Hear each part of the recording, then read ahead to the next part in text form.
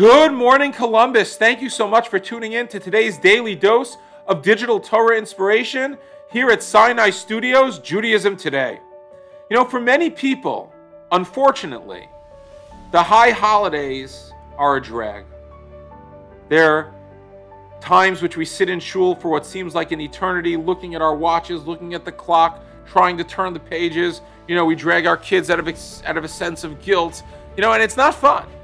It's not things we like. I like to call this high holidays Judaism.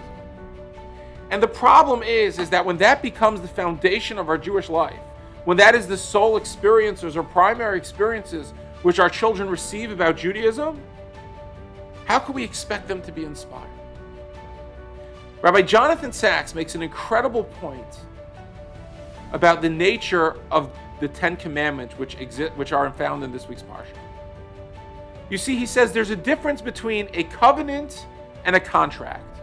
A contract is a legal document you make with your plumber, with your gardener, with your lawyer. You make contracts to set out the terms of the deal. The more specificity, the better it is, so there's not confusion. It's a cold, hard relationship in which is completely transactional. You do A for me, I give you money. You do C, I do D. It's totally transactional. There's no heart in it. It's simply just a transaction.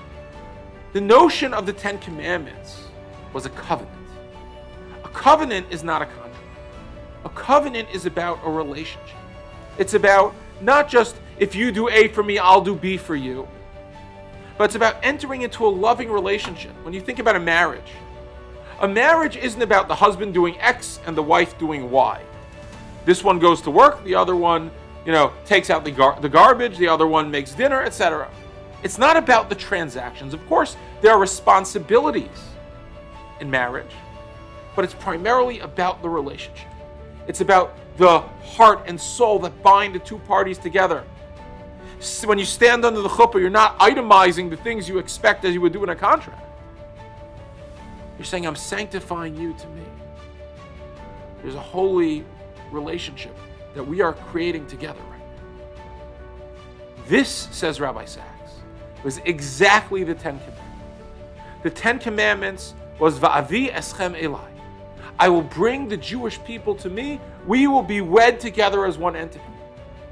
And I like to think of this as the antidote to high holiday Judaism.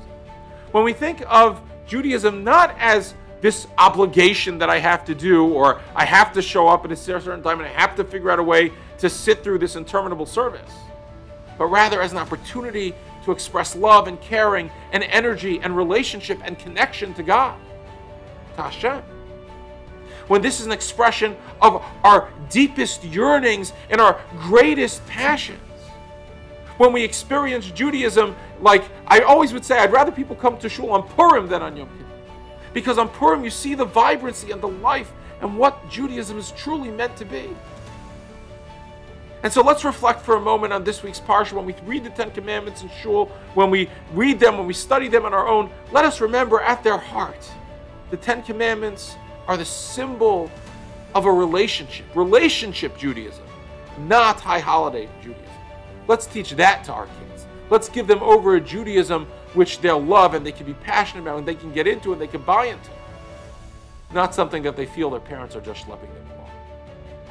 If we live our lives like this, our Jewish lives will be totally different, totally transformed, and we can live active, meaningful, and inspired Jewish lives. I hope you enjoyed that episode of Judaism Today.